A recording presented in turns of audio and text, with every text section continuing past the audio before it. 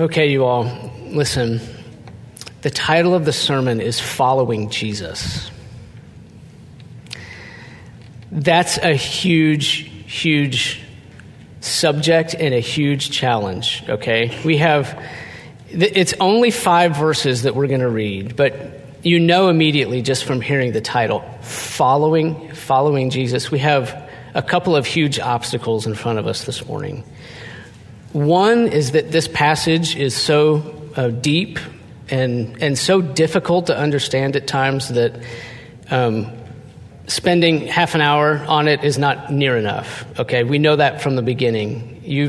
This is a famous passage. You've studied it before. We could study it till the end of our lives and not reach the end of all that it means. Okay, so it's huge. All we're going to be able to do this morning is just hit the high points, and the outline is very simple. We're going to try to just understand the passage from a very high level. Okay, it's a huge challenge to wrap our minds around this huge topic of following Jesus. The second big challenge is that you've got a deficient preacher. I do very poorly at this. You don't have someone speaking to you as an expert on the subject. You have someone speaking to you who is a fellow student, trying to learn better what this means and trying to be more obedient to what we're told here, okay? So that's another huge problem, is that I can't speak to you from a high position, telling you this is how you do it and follow my example because I'm doing it perfectly, all right? So with those two understandings, that the passage itself is a huge challenge, and that you've got a deficient preacher, which you already knew, that's how we're entering into this conversation this morning. Hopefully that we can make a little more progress in understanding and, Lord willing, applying what we have here, okay? 5 verses, Luke 9, 23 to 27. Let's read the text first, and then we'll ask for the Lord's help, and then we'll get into it, okay? Let's stand in honor of God and His Word. Jesus speaking, Luke 9:23, and He said to all, "If anyone would come after me, let him deny himself and take up his cross daily and follow me. For whoever would save his life will lose it, but whoever loses his life for my sake will save it. For what does it profit a man if he gains the whole world and loses or forfeits himself? For whoever is ashamed of me and my words, of him will the Son of Man be ashamed, when he comes in his glory, in the glory of the Father and of the holy angels. But I tell you truly, there are some standing here who will not taste death until they see the kingdom of God." Lord, we do ask for your help. And we ask because we love you. And it really is the desire of our heart, Father, to follow your Son. Help us understand a little bit better today what that means. Give us a greater measure of resolve than we've had before. I pray you'd open our eyes not because of guilt, but because of beauty. Not because of shame, but because of the opportunity that you set before us to follow your Son. And we ask in his wonderful name, amen. All right, please be seated. I said a few minutes ago, we're just hitting the high points. We're going to pull out 3 things that are true of following Jesus, okay? Very high level, that's what we're doing. What does this passage teach us that's true about what it means to follow Jesus? What's true about following him? The first thing we learn is that it's difficult. Following Jesus is difficult. It's hard. How do we know? Well, the first thing that he tells us about following him, this is verse 23, is that we must deny ourselves and take up our cross. And that's a very difficult exchange for us to make. Both parts of that exchange, denying ourselves and taking up the cross, both parts of that exchange are difficult. Both of those things are completely contrary to our nature. And when we're doing those things, it feels bad. Sometimes feels excruciating to our soul.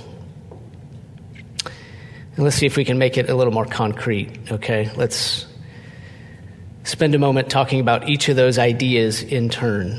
So what you see in verse 23, the requirement for discipleship, to deny self and take up your cross. Those are the two things we're talking about. What does it mean to deny self, and what does it mean to take up your cross? We're going to talk about each of those in turn right now, okay? First of all, denying yourself. That's the first thing he says.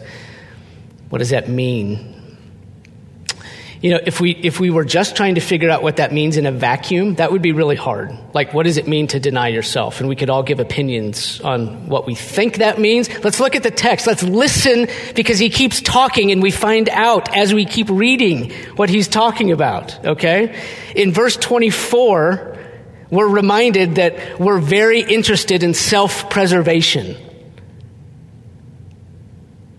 This is what we read. Whoever would save his life will lose it. Why would we need to hear that warning unless we were really interested and constantly seeking to preserve our lives?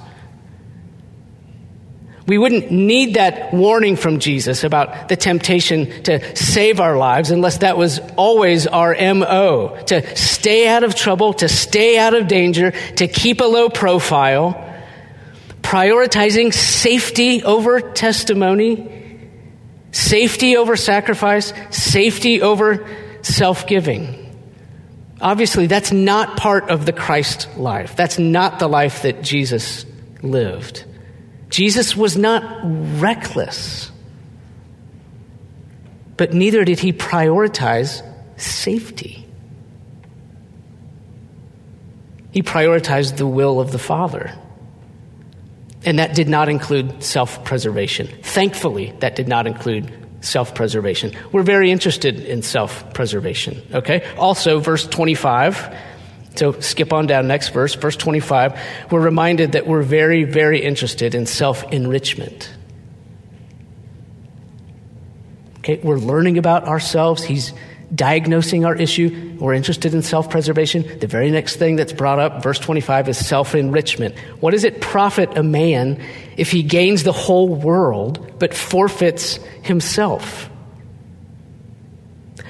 Why would we need that warning unless we were always at all times seeking to enrich ourselves and gain the whole world, looking for ways to gain the whole world? We have to be warned off of self-enrichment because that's what we naturally want to do. In fact, I would say, to my own shame, that probably on most days, if I had to just say, what is Matt after today on any given day of the week, the thing that probably best describes how I live my life is self-enrichment. The broadest category. You know, what's Matt doing today? Well, he's trying to enrich himself. How much encouragement can I get? How many accolades can I get? How much money can I get? How much pleasure can I get? How much of the kind of food that I like can I get? How much peace and quiet can I get? More for me, more power for me, more influence for me. More fairness and understanding and grace shown toward me. And I hope I'm not alone in this pitiful condition. I mean, I guess that would be actually a really good thing for the human race and for this church if I were alone in that condition. But I think there's a lot of evidence that we're all more or less given to self-enrichment, and we struggle all the time against the desires of our flesh to be in the place of God. In the end, that's really what we do want. We want to be in the place of God. We want to be worshiped and be treated with all honor and respect and call the shots and have the power. In the end, that's really what we want. That's why we need Jesus. We're very interested in self-preservation. We're very interested in self-enrichment. And according to verse 26, we're very interested in self-pride. Whoever is ashamed of me and of my words. And then there's a warning. And why would we need to hear that warning about being ashamed of Jesus unless there is this tendency in us toward maintaining our self-pride and not being associated with anything that's considered shameful? Nobody wants to be the weird one in the building or the weird one on the block or the narrow one in the group. We want to maintain a sense of dignity and a sense of pride, not be associated with lowliness and weakness. We want to maintain some pride. And so our main interests at this point have now been summarized very well by Jesus. What are we interested in this life? Well, a pretty good list of what we're interested in is self-preservation, yep. Self-enrichment, absolutely. Self-pride, definitely. That's me. That's definitely me. Self. And now we have a better idea of what Jesus means when he says, let him deny himself.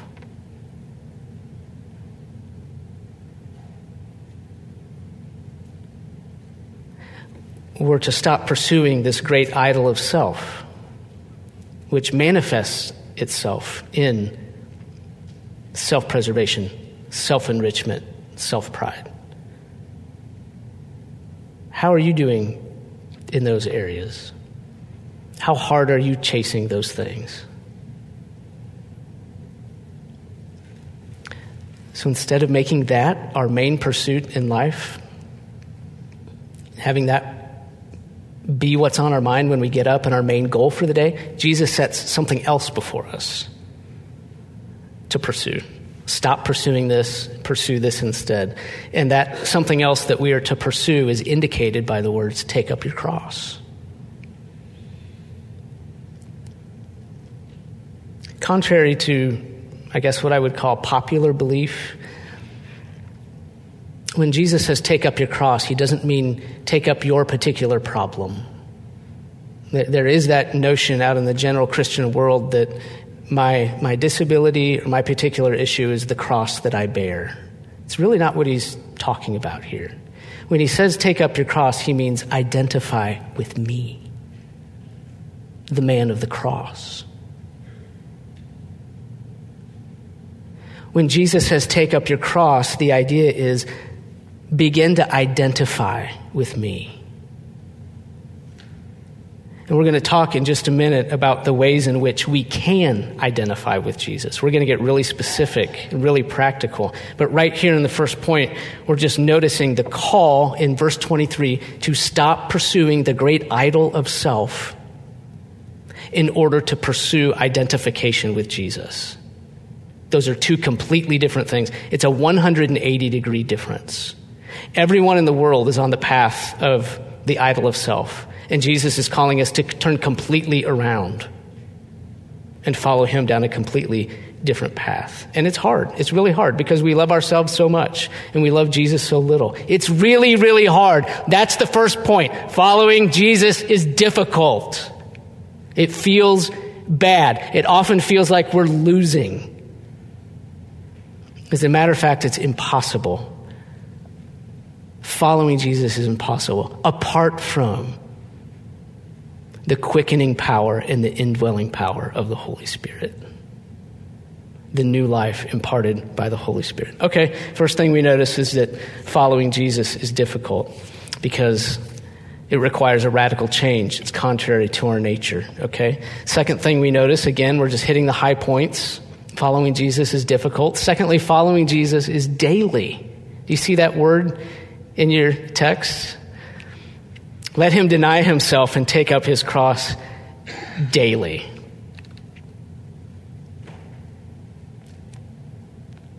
So this course correction that we're talking about is not a one-time thing. It is a daily thing. Jesus isn't saying, identify with me in one great moment. He's saying, identify with me daily. Take up your cross daily. Think about the difference that one word makes. We're daily called to change what we're pursuing. We daily leave off pursuing self in order to identify with Christ. What could that look like for you on a daily basis? That's really what I want the substance of the message to be today. Because this can be a very ambiguous idea. Following Jesus.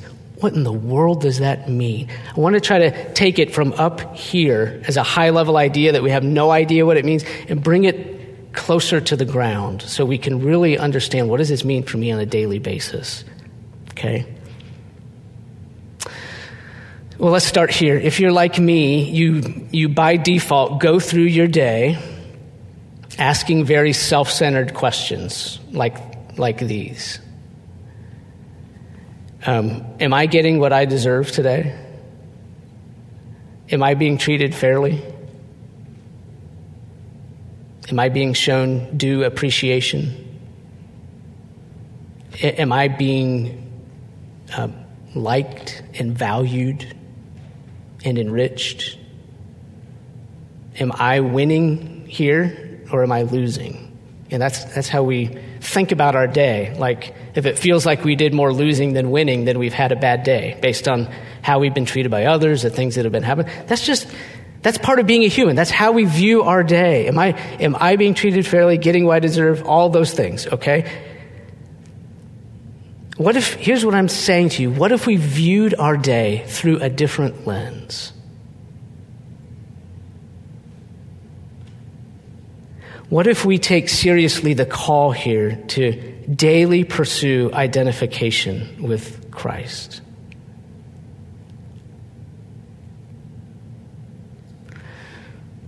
We come to this text, Christian, wanting to follow Jesus, desperately wanting to grow in this area, and you're thinking, okay, I have to leave off all things related to self-seeking in order to identify with Christ today. That's what taking up my cross means, identifying with Jesus.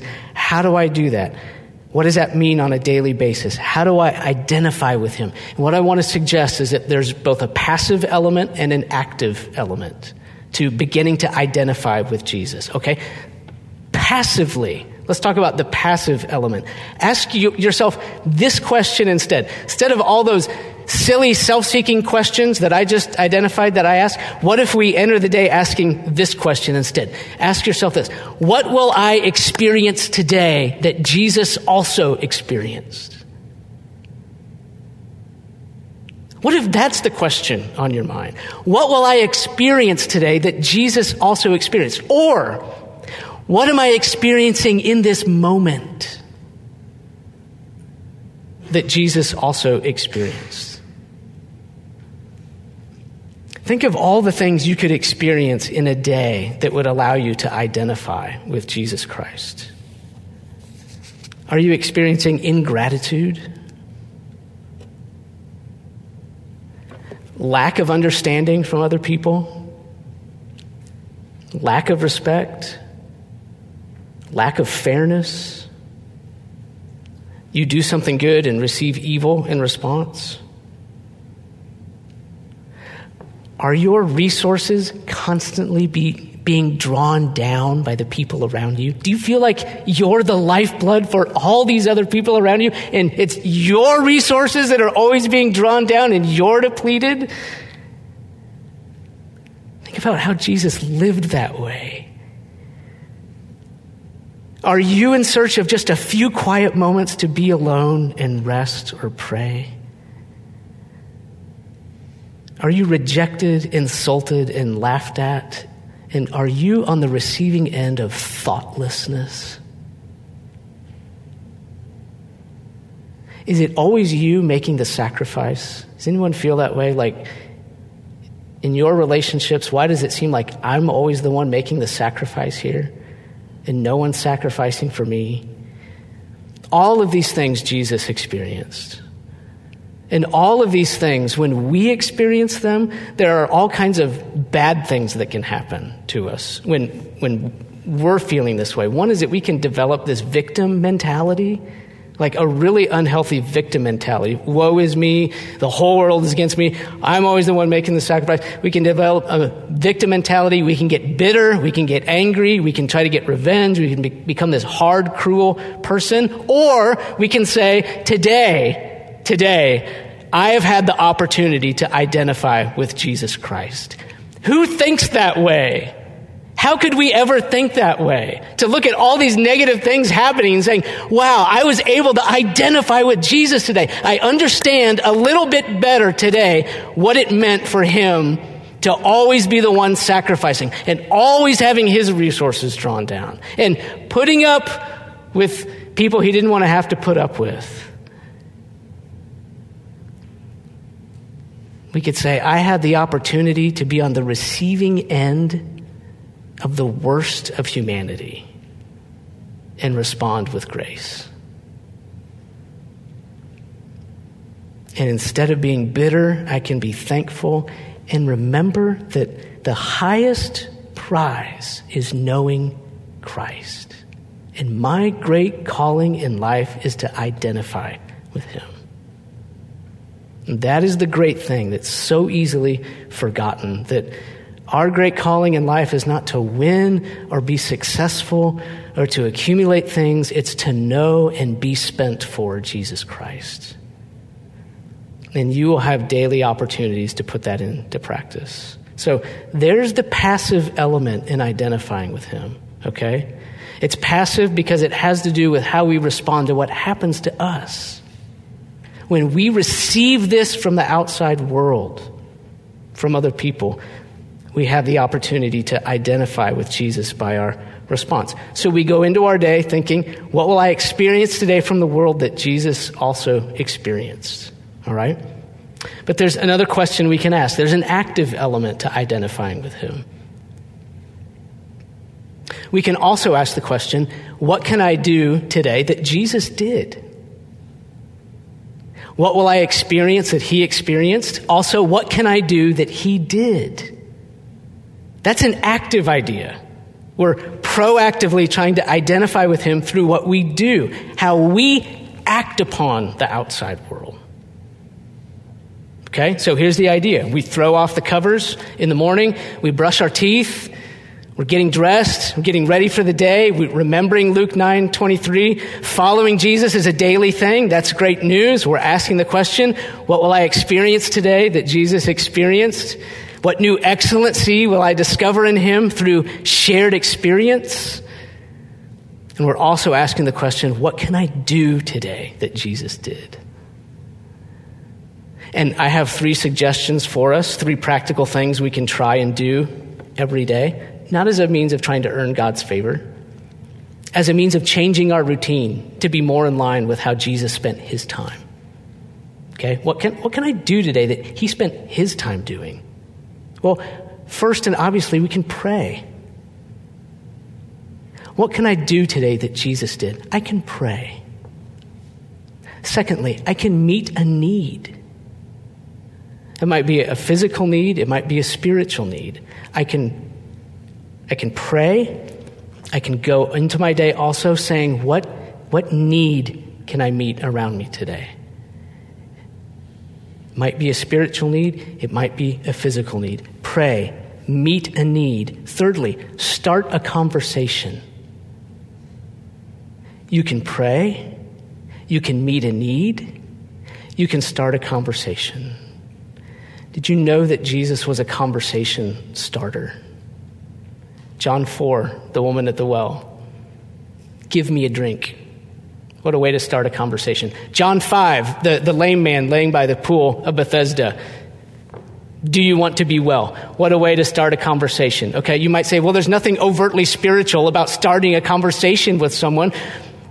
Why is that part of the description here? Starting a conversation, that could be anything. Yeah, it could be. But if you want to talk to someone about Jesus, if we want to talk to people about Jesus, we can't talk to them about Christ unless we're first talking to them.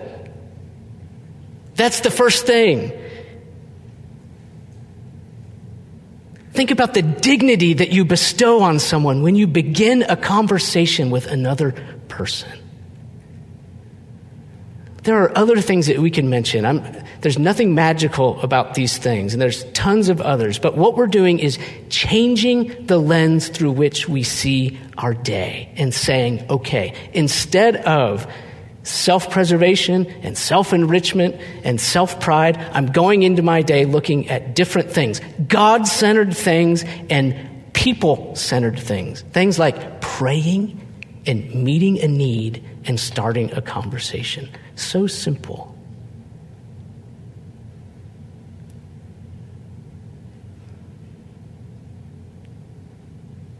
Following Jesus is very earthy, and it's not complicated. And let's not make it complicated. We think about what he experienced in his life and what he did. And we say, okay, I'm going to go down that same path. And as I go, I will know him better. Following Jesus is, first of all, difficult. It's, second of all, whatever I said the second point was, daily.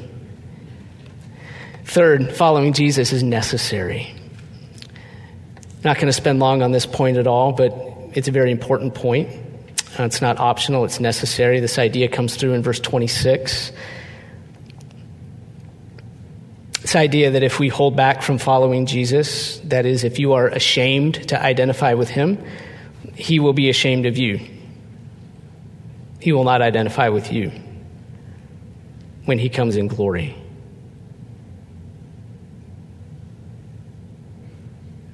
It's a scary idea, isn't it?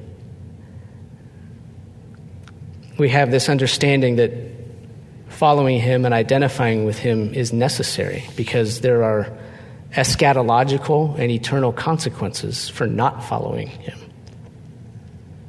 I want to give one illustration I think will help us understand what Jesus is saying and what he's not saying, and then we'll be done, okay? This is the last thing to help us understand what Jesus is saying. Think about the example of Simon Peter. I read this week one of the most helpful comments. It's one of the most helpful comments I've read in a long time, period. But it's one of the most helpful comments, probably the most helpful thing I've ever read in regard to Peter's betrayal of Jesus, or his denial of Jesus, the night of Jesus' trial. You remember he was in the courtyard and he's ashamed of Jesus and he disowns him 3 times. You know, I don't know this man. Doesn't want to be associated with Jesus. Okay, think about that example. Now, ask this question. Is that what Jesus is talking about in Luke 9? Is Jesus saying that if you act like Peter on that night in the courtyard, like if you deny me in front of people, if you're ashamed of me that way, that he will be ashamed of us and like that's it? That Jesus will disown Peter when he comes in glory and be ashamed to be associated with Peter? Peter appears to be ashamed of the Lord. Here's the comment I read. This is from Darrell Bach. He's one of the best, if not the best, living scholars on the Gospel of Luke. And this is what he said. He said, Peter's denial of Jesus was a failure of nerve, not a failure of heart. Isn't that good? It's so true. I think he's exactly right. Peter's failure was a failure of nerve, not a failure of heart. Failures of nerve are forgivable and are forgiven by Jesus Christ. You may fail to associate with him at some point in your life because of the distress you're under, the pressure you're under, the fears that you're experiencing. Listen, that could happen. It happened to Peter. That's not what Jesus is talking about in Luke 9. It can't be. Because he hasn't disowned Peter. He's not ashamed of Peter. Jesus is talking about a failure of heart by which you say, I have decided not to identify with the shame of the cross in this life. Like, I'm following Jesus, but I'm going to do it in a prideful way. I'm going to do it in my way. I'm going to claim to be his follower, but I'm going to scorn the shame. And I'm going to live for myself and try to enrich myself and preserve myself.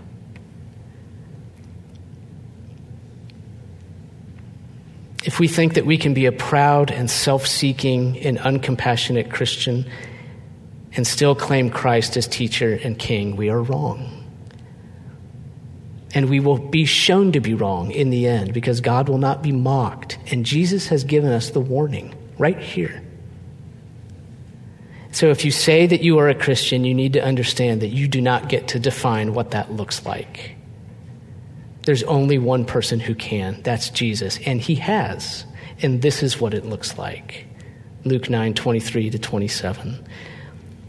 So you need to understand that a choice to not participate in the shame now is a choice to not participate in the glory that is to come when Jesus appears in the glory of the Father and of the holy angels.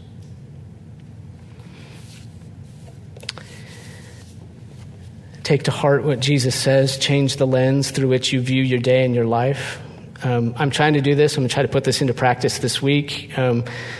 I'm leaving the country. Mike's going to come up and pray for me in just a minute. We're going to be on a plane going to Romania tonight. This is going to be on my mind, Lord willing, when I wake up tomorrow and whatever hour it is. What will I experience today that Christ also did? And what can I do today that Jesus did? And spend my time thinking on those things to maybe follow him a little bit more closely and love myself a little bit less, okay? And I'll be thinking of you and your opportunity to do that and your thought process as you get into the day, all right? Now, we didn't even get to verse 27. Verse 27 has a huge and mysterious element to it. Like, what on earth does that mean? There are lots of good options for interpreting that verse, and we'll tack that on when we take up the next passage. We will get to it, okay? For now, for today, let's pray. Jesus, forgive us of pursuing ourselves when it is you that we should have been pursuing all along. Forgive us, Jesus. We have sought ourselves and not you. I pray that you would teach us to understand what Paul understood, that everything in this life is loss and to be counted as rubbish next to the surpassing value of knowing you, though it be extremely difficult. We love you and pray in your wonderful name. Amen.